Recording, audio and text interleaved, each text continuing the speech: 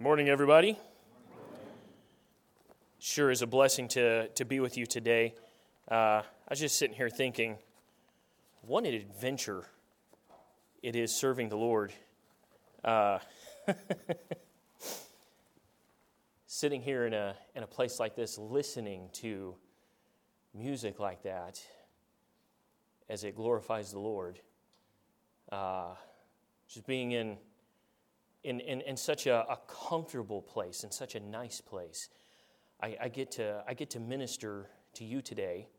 I get to open God's Word, and the way that Paul would say it is impart some spiritual gift unto you, so that I could have fruit among you also. And yet I also get to serve the Lord in some of the most difficult places on earth. Brother Gilmore and I have trudged through the jungles of South America together. We were in Ecuador together at one point. That was a fun trip, wasn't it, brother? It wasn't exactly the Hyatt place that we were staying at out there, but it was a blessing. It was wonderful, and I'm sitting here thinking, I can't. It boggles my mind. Every once in a while, I let myself think about it and dwell on it. What I get to see, what I get to do. Because I surrendered to the Lord, and I told him, you can take me anywhere you want me to go. You can send me anywhere that you want me. You can use me any way that you want me to. And I get to see the wonders of the Lord all around the place. Some of you will be coming to the boot camp this summer, and I will be dressed quite differently, and you will be dressed quite differently, and I will be mean. Because I will be teaching you things that can help you to survive in some of the worst parts of the earth, and it will be an entirely different setting, and yet I will have the honor of being able to invest in some of your lives, and I'm thrilled with what it is that God has called me to do, what He's allowed me to do. I'm going to go ahead and get something out of the way first. Some of you are eagle-eyed, and you've noticed my unusual footwear. And then some of you are a little more eagle-eyed, and you've caught what's going on right here. And I've decided generally to just go ahead and get that out of the way and explain that to everybody, because otherwise it's just kind of in your mind going, what is up with him? That is. I'll give you a look here. There you go. Isn't that beautiful? You can't say it's not, because the Bible says my feet are beautiful. It says so. Okay. These feet have taken the gospel onto the mountains, and they've taken the gospel and they've proclaimed good tidings, so you have to call them beautiful. I'm sorry, whether you like it or not. That's a birthmark. I was born with it. Not many in here are old enough to remember Mikhail Gorbachev, but those of us that are, he had one of those on his forehead. Looked like a purple map on his head, but he didn't have all of the extra stuff going on that mine has going on, the nodules and everything. It at times does break open, it gets painful, and it gets inflamed. And when it does, I just cannot put it into a sock and put a shoe on it. It just is quite excruciating. And so I end up just looking ridiculous, but that's okay. I don't mind looking ridiculous. So just go ahead and get that out of the way. Let's take our Bibles and turn to Romans chapter 1.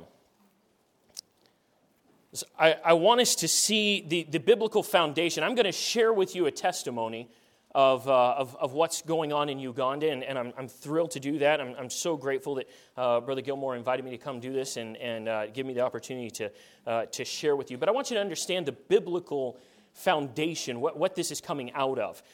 Romans chapter 1, verse 5 gives us the most succinct definition of missions you will ever find. Romans chapter 1 verse 5 says, by whom we have received grace and apostleship for obedience to the faith among all nations for His name. You see those words? Obedience to the faith among all nations for His name. That's missions. I've never come across a more succinct definition of missions anywhere. Now you can't take a concordance and go to the M's if you're still using a paper concordance. You can't go over to the M's and find the word missionary, and you can't find the word missions. But you can find missions in the Bible. You can find the subject in the Bible.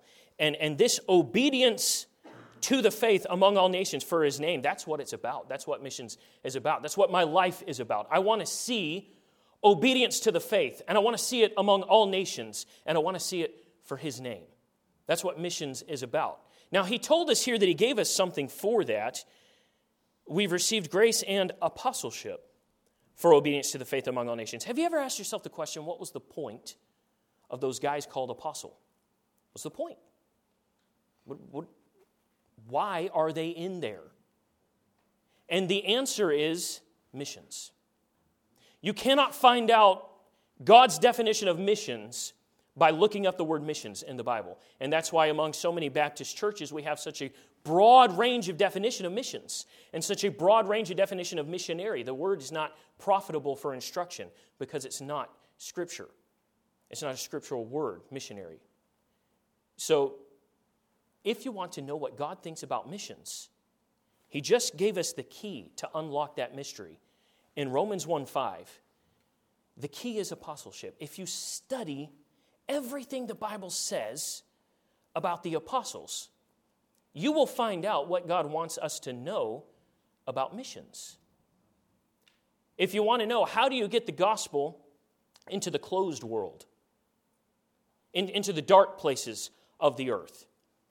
We're doing okay sending missionaries into places where the gospel already is, and we can send people to go and live and stay there for the rest of their life and serve in that area, and God calls people to do that.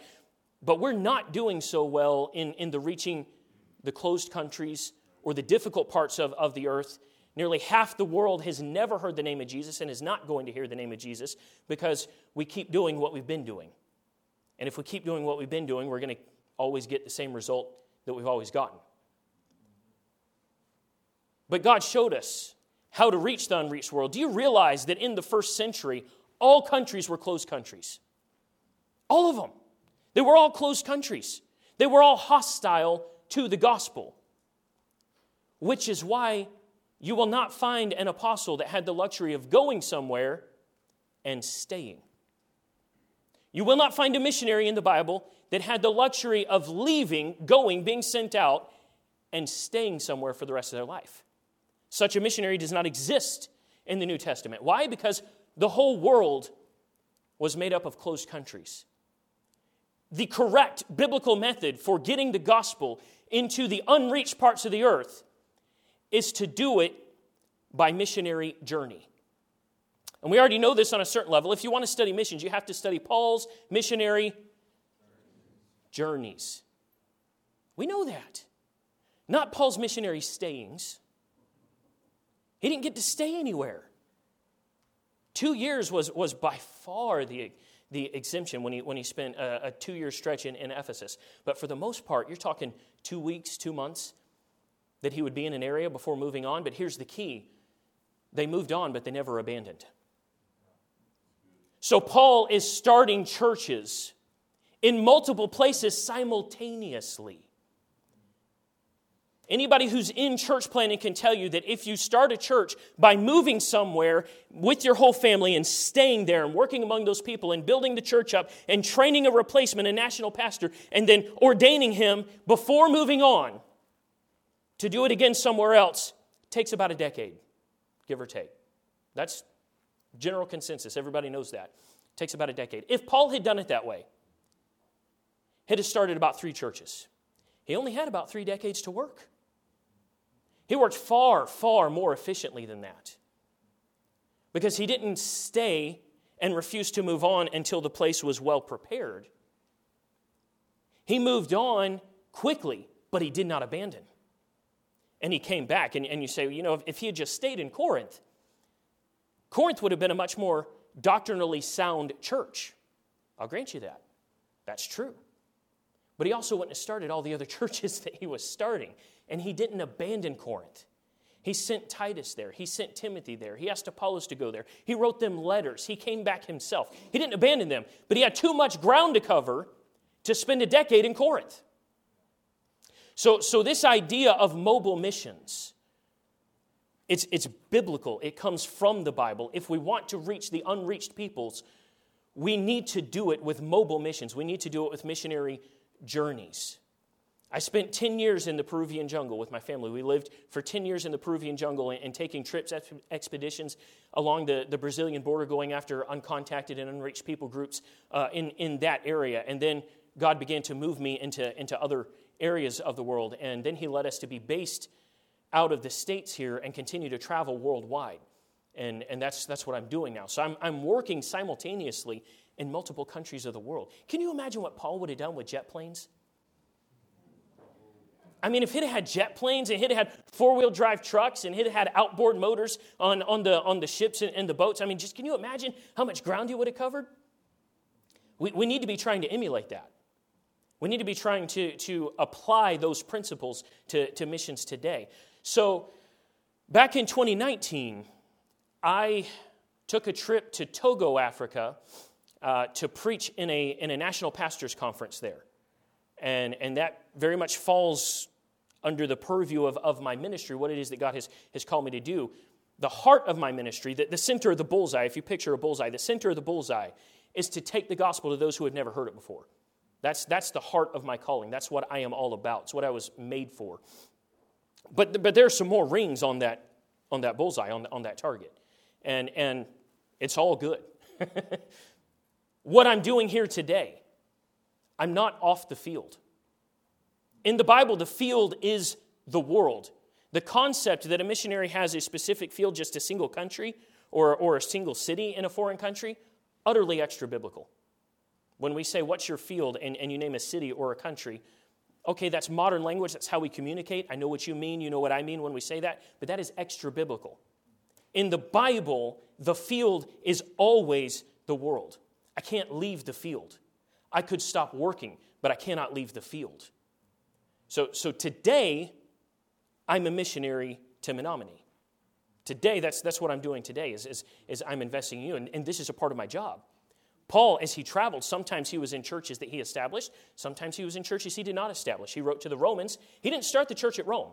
Had nothing to do with starting the church at Rome, but he wrote to the Romans and he said, I have longed to come and see you. In verse 11 of chapter 1, we're already right there. For I long to see you, that I may impart unto you some spiritual gift to the end you may be established. That is, that I may be comforted together with you by the mutual faith, both of you and me. Now I would not have you ignorant, brethren, that oftentimes I purposed to come unto you, but was let hitherto, that I might have some fruit among you also, even as among other Gentiles. And he goes on, and in chapter 15, he comes back to that subject, and he says, no, seriously, I have wanted to come there for a really long time, but I've had to preach the gospel out here where Christ wasn't named first. Now, though, Christ has been preached in this entire region, and I'm looking at a map, and I'm going to go to Spain. I'm going to preach the gospel in Spain. And I can just see Paul hunched over a map by candlelight. And he's looking at this map and he goes, okay, I'm here. And Spain's over here. Looky there. Look what's between me and Spain. That's Rome. Oh man, for years I've wanted to go to Rome and preach to them and have some fruit among them also. Why? They're a well-established church. He had nothing to do with starting that church. It's a part of his job. As a missionary, it's a part of his job to have fruit among established churches and to try to share things with them. And it's how it works. So I was in Togo back in 2019 to preach a national pastors conference and to get to invest in all of these preachers who are going to go back to their congregations and take the doctrine that I've taught them and take those into those areas. The impact there is just incredible. So I had that opportunity. I could not pass it up. But for a little while at that point, I had been praying for the pygmies in the Congo jungle. I had found out that there are uncontacted groups of pygmies. Pygmy is not one tribe. There are multiple tribes of pygmies. And I'd found out that there are some uncontacted tribes of pygmies deep in the Congo jungle. And that every expedition, both missionary and secular, any expedition that has ever been attempted to make it into that territory has failed.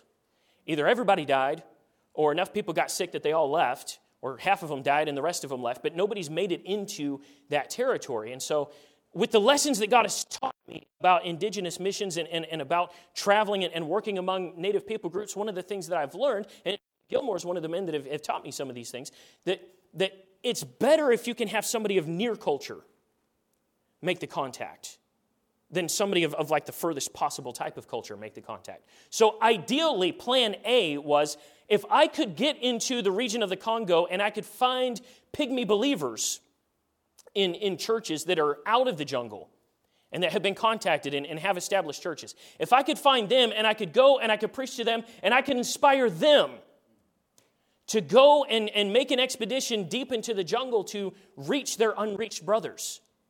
That's plan A. That's the best case scenario. If I can go there. Now, I would love the idea of the glory, of getting to be the guy who comes struggling through the vines and sees the people there and gets to preach the gospel to them. I mean, yeah, I want that. God knows I am up for that. But I also had to lay that idea on the altar and say, okay, because I truly have risked my life. I've shed blood. I have almost killed myself in attempts like that, trying to reach people. I really have. I've put a lot into trying to reach people like that. But then if God uses somebody else to make that contact, God makes choice among us, well, that's okay. I'm His servant. He can use me any way He wants to. And so if He uses my struggles, and He has in the past, if He uses my struggles to do this, to inspire people of a nearer culture to go and make the contact, all the better. And if I realize that that's how He's working and I just get on board with that program, then I can go and I can preach to these people and I can say, look, I will go if you won't go.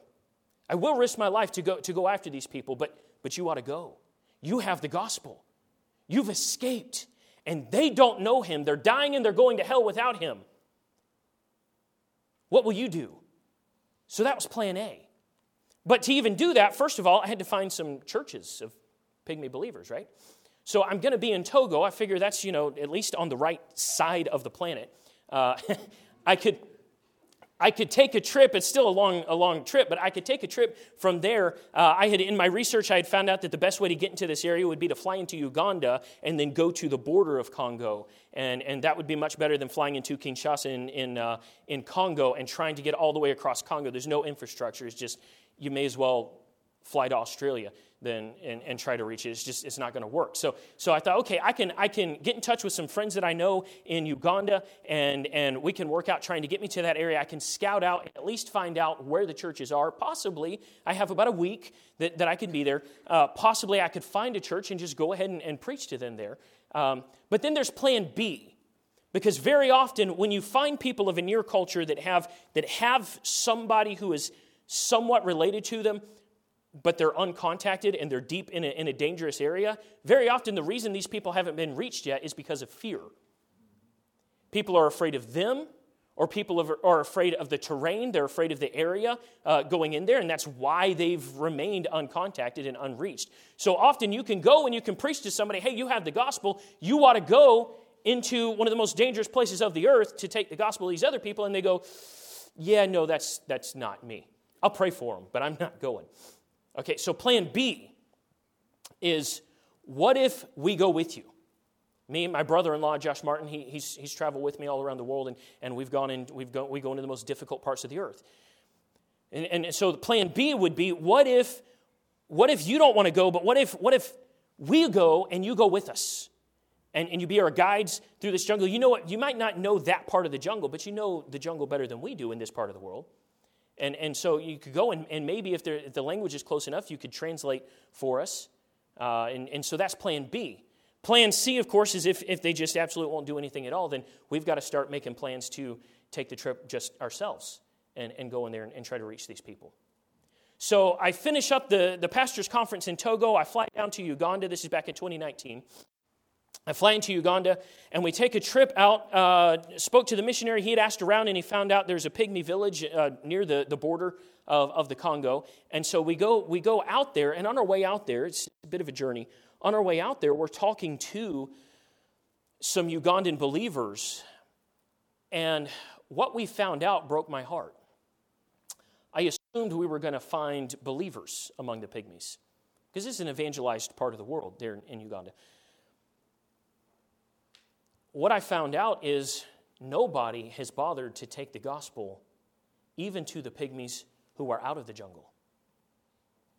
Nobody cares. I was standing there talking to a Ugandan national preacher, a very well-educated man. He has a higher college degree than I do. I'm talking to this pastor, and he says, what are you doing? I said, well, we're going out to the Pygmies. And he goes, why? I said, to take them the gospel. He goes, why? They wouldn't be able to understand. I said, what do you mean? He goes, oh, those people are animals. They wouldn't be able to comprehend. I'm not a violent man, but I wanted to punch him. I bit my tongue 3 or 4 times trying to come up with a more appropriate response. That one won't work. No, that one won't work. No. What I settled on was I said, well, brother, all I can say is I'm glad that a few generations ago, when Europe had the gospel and there was a debate as to whether your people would understand or not, I'm glad that the people of your opinion lost the debate. Because you clearly understand. I said, I haven't. He goes, have you met the Pygmies? I said, no, not yet. He goes, when you meet them, you'll understand. I'm pretty sure he's never met them. Because now I have met them. I spent quite a bit of time with them. And I found what I expected to find, what I found everywhere I've traveled in the world. And that is that they're people. And people are people everywhere you go. We made it into the village there. We were introduced to the king, King Nzito. He's about this tall. King Nzito, just the neatest guy. Wonderful sense of humor, great storyteller. And we're introduced to him. He invites us to speak. He doesn't know why we're there. We're just white guys who showed up. And so he invites us, the village all gathered together, and he invites us to speak. And I stood up, and I had the honor of, as far as I know, being the first to ever preach the gospel there. I started in Genesis. I figured they probably don't know anything at all, so I started with creation. I preached quickly. In about an hour, probably, I preached the gospel from Genesis to Revelation. But what I started out with is, as I told him this, the king, as he got up and he introduced us, he actually told us, he goes, we know people think we're animals, but we're not animals. We're like everybody else. He actually said that. So I got up and I told the people, I said, I know you're not animals. I said, I'm a missionary. I travel. I said, what that means is, because they don't know the word missionary, I said, what that means is I'm a messenger of God's word, the Creator. He sent me to travel and take His word to people. And He's allowed me to travel all over the world. I've been in Asia. I've been in Europe. I've been in all over Africa. I've been all over South America and North America. I told him I've seen just about every kind of people that there is. I've seen tall people and short people and big people and skinny people and dark people and light-skinned people. I said, you know what I found everywhere I've gone? I found drunks. And they're looking at each other. Yeah. I found people who are unfaithful to each other. They're broken each other's hearts. Kind of looking around. I found liars. Everywhere I've gone, it doesn't matter what color you are, what size you are, what shape you are. I've found just people are bad. Do you want to know why that is? And I took him to the Garden of Eden. And I explained, I said, you are humans, just like me, which means you're a sinner, just like me. And man, they were with me. They were eating it up. They'd never heard anybody speak to them like this before. So it's a great open door. These people are listening, taking that in for the very first time. I left, and I planned on returning just as soon as possible the next spring, which was the spring of 2020. So the entire world shut down at that point, and I was not able to return until just recently. Last month, I was there. Do we have those pictures? Are they ready? I want to show you this place. I want to show you just a few pictures of these people and explain. That's the king in the red shirt right there, Nzito. He's the king of the Batwa tribe. The entire Batwa tribe and all of Uganda and part of Congo, he is the head of that entire tribe, and God just happened to take us to the one village that he lives in. That was significant. So this is the meeting structure they built before. Let's stay on this picture for a moment. When they heard that I was coming back, the missionary that lives in the country, he came back, he told them I was coming back, that I was going to spend a little over 2 weeks with them and preach God's word to them. They went and they built this. The missionary supplied the tarp, but they built this. as a meeting place so that we could get together and I could preach the word to them. This group right here, let's go to the next picture now. That's putting the tarp on. That's missionary Matt Stinsis there, and the young man next to him, the tall white guy, and let's go back to that other picture. Right there, that's Michael. He's a young man out of my home church, and I'm training him. I'm taking him with me around the world. I'm training him to do what it is that I do. And so he was with me on this trip. And then next picture, if I remember right, all right, that's them still working on it. I think there's one more picture. All right. Let's go back to that group picture then. Oh, yeah, I forgot I sent that one. This is obviously during some of the speaking. Let's go back to the next picture, I think it was, the one with the big group. That's a group right there. That's a group, most of these people, obviously not the babies being held there. This is a group, they got saved that day.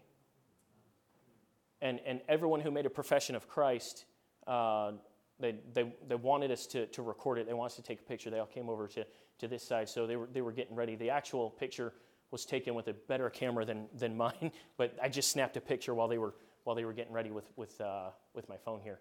But here's what I did. I took them to Hebrews chapter 6. Let's quickly turn over there. I want to tell you what it is that God did there. Brother Matt Stinsis had returned a couple of times during the 2 years that it took me to get there. He had followed up preaching the gospel. They had a few make a profession of faith. And I honestly, there's no way for me to know if they did get saved or if they did not get saved.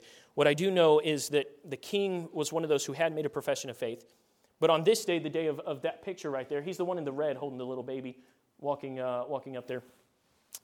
When we gave an invitation that day, I preached for days and I did not give an invitation. I preached for days. And what I would do is I would preach about 2 hours in the morning, and then we'd have an hour and a half discipleship session in one of the men's houses, and then I would preach about 2 hours in the afternoon. I did this every day for 2.5 weeks. And I preached for several days without giving an invitation. I wanted them to understand. I didn't want them to just respond to something that they thought I was doing. And on this day, I knew it was the day to finally ask, okay, are any of you at the point where you realize you need Christ? And you are a sinner. And you realize that when he died for you. And that he rose again, and he's the only one that can save you. Do you realize that yet? So we had several of them stand up. And the king was one of them. And I realized, okay, now he's one that's already made a profession of faith. So we told him, you don't ever do this again. This is a one-time thing. When you cry out to the Lord, you get saved. You were born again, and that's a one-time thing. And we've already preached that. We've already explained that multiple times at this point. And so the king stepped forward, and he said, I want to say, he goes, some of us, we did make a profession of faith with Brother Matt before.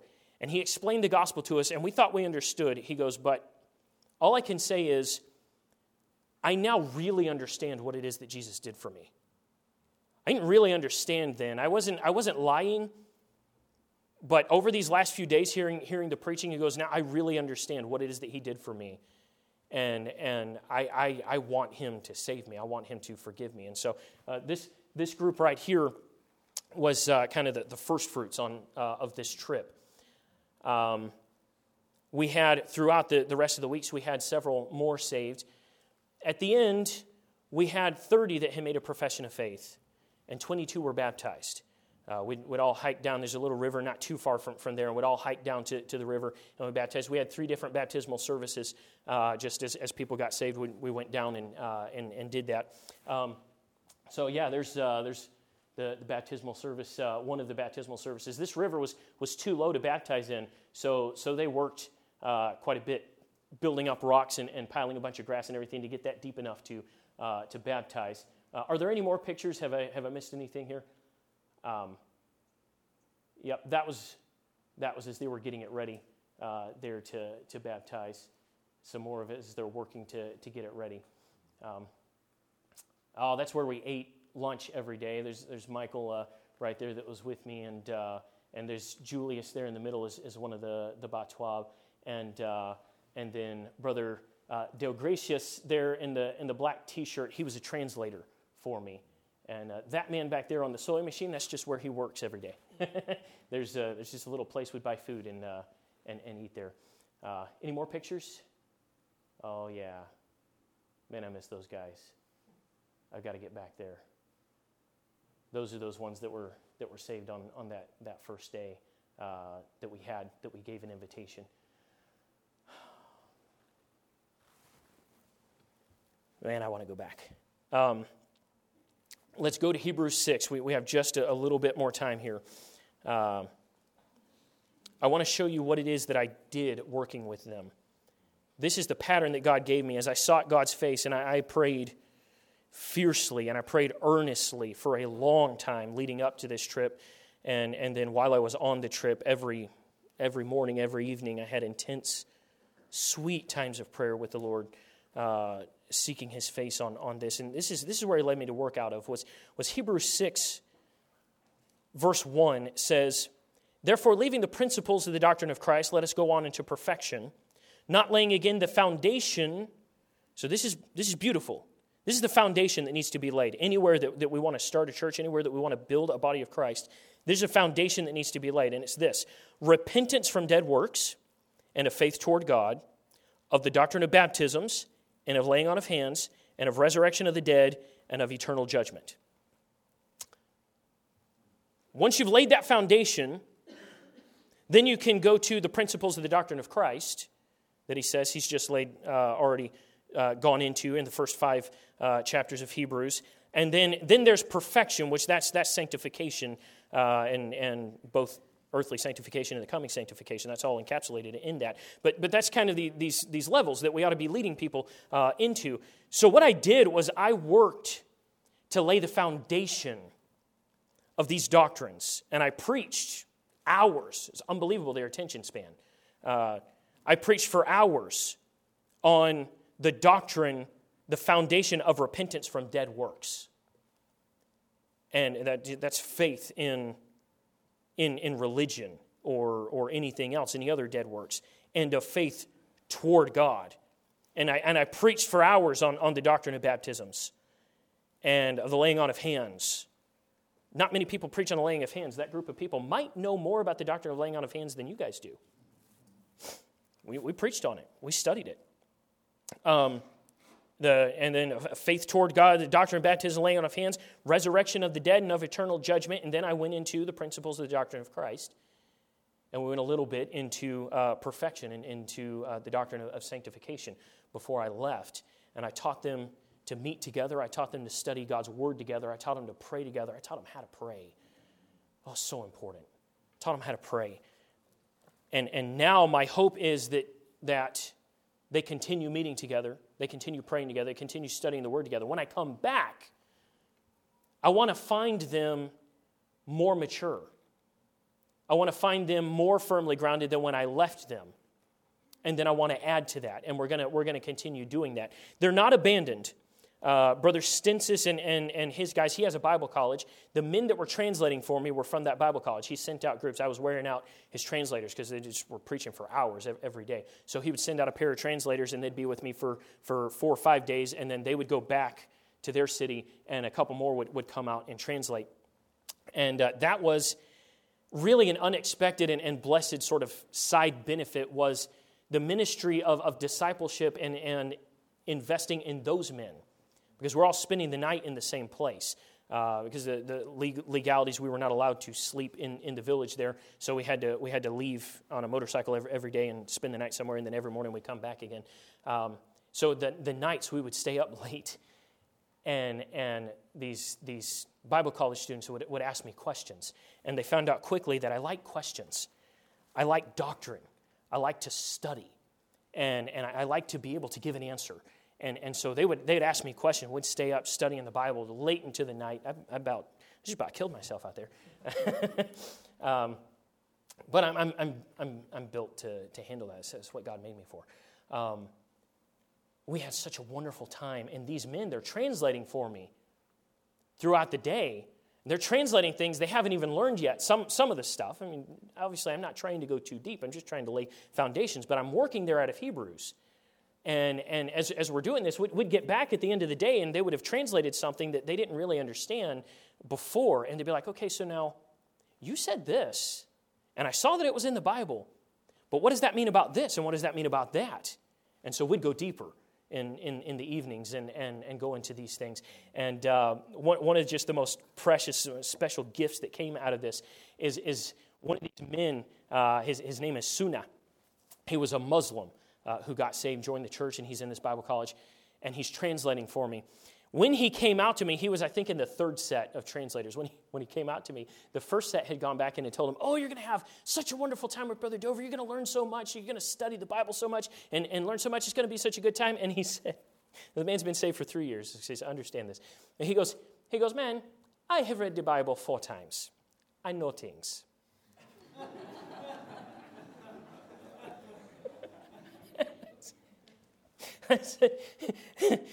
So they told him, you're going to learn a lot. He's like, man, I already know things. So then he comes out to work with me, and he lets me know that he told them that he's like, don't expect to be like teaching him stuff. He already knows things. He's read the Bible 4 times. So I said, man, that is wonderful. You read the Bible 4 times. You've been saved 3 years. That's encouraging, brother. That's wonderful. And I left it at that. But as I'm preaching and he's translating, okay, he's like, I didn't know that. And so we were studying it at night. And one night I told him it was a little thing. It was, the death angel. I said, there's no such thing as the death angel in the Bible. He goes, yes, there is. I said, no, it's not in the Bible. Look it up. Death angel, there's no such thing. It's the Lord himself who's passing over the people. He didn't send no death angel into there. There's no such thing as the death angel in the Bible. He goes, no, I know it's in there. And he's looking up. He finally gets done. He goes, oh, apparently, I had been reading the Bible with my eyes closed. That's deep. That'll preach. We've been reading the Bible with our eyes closed. Open thou mine eyes, that I may behold wondrous things out of thy law. It's in that we read the Bible with our eyes closed if we don't ask him to open our eyes. And several of those men that were translators, they have phones with WhatsApp. They can stay in touch with me. They've been sending me questions. I've been staying in touch with them and working with them. The people out in Bundi Masoli and Bundi Bujo, the Batwa Pygmies, they don't have access to phones like that. I can't stay in direct contact with them. But these men are going back once a month and carrying messages from me, and Brother Stinsis is going back once a month and preaching, and they're taking videos when they're there, and then when they get back to civilization, they send it to me, and so I can see what's going on there. So I'm thrilled. I'm so excited with what God's doing there.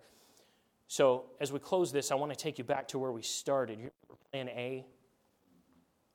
Plan A was about taking the gospel to Batwa and other tribes of Pygmies deep in the Congo on the other side of the border that have never heard the gospel because they're completely out of contact with civilization.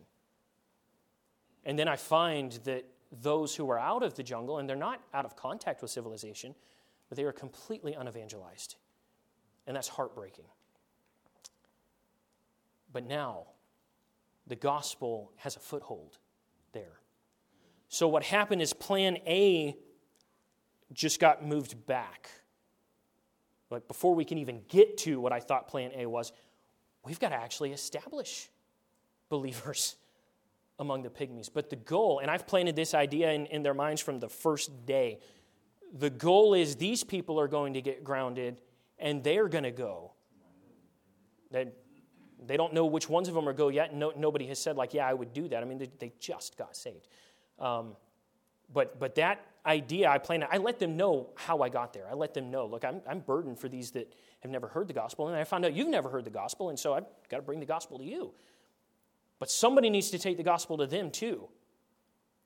And you're in a lot better shape to do it than I am, in a lot of ways. But it's okay, you can laugh at that.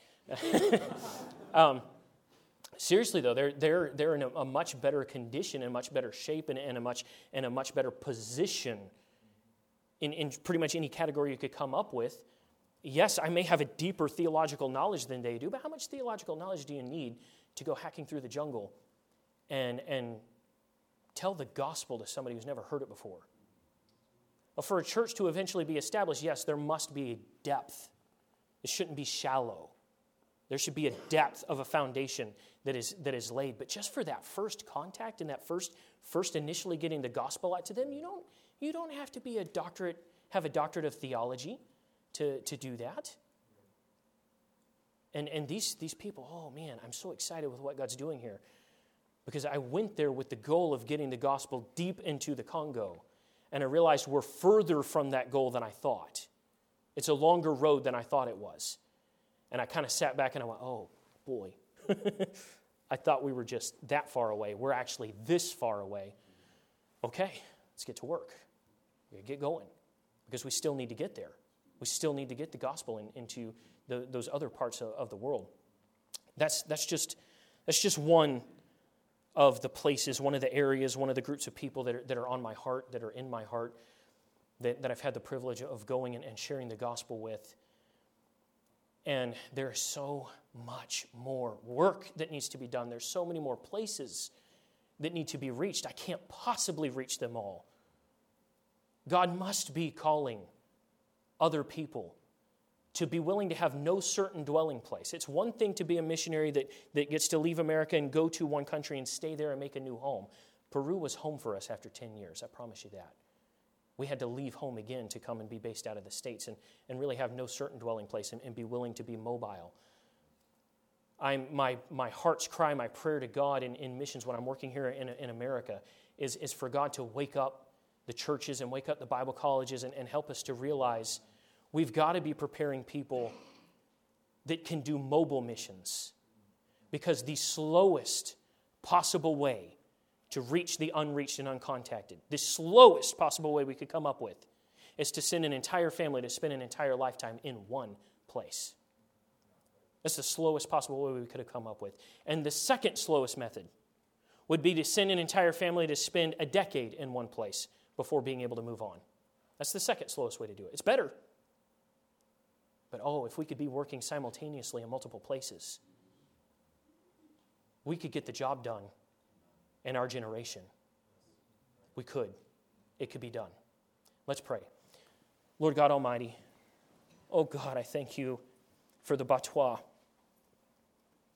God, I thank you for King Nzito and Julius and my friends and my brothers there.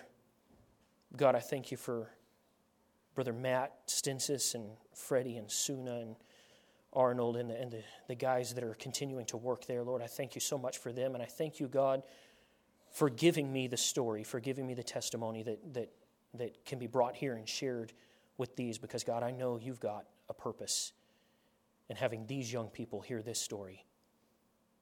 Oh, God, I ask that you would glorify yourself, that you would get all of the glory out of this story and all, God, of the focus from these people here, from your people here, that their hearts would be drawn to you and surrendered and willing to go anywhere you want them to go.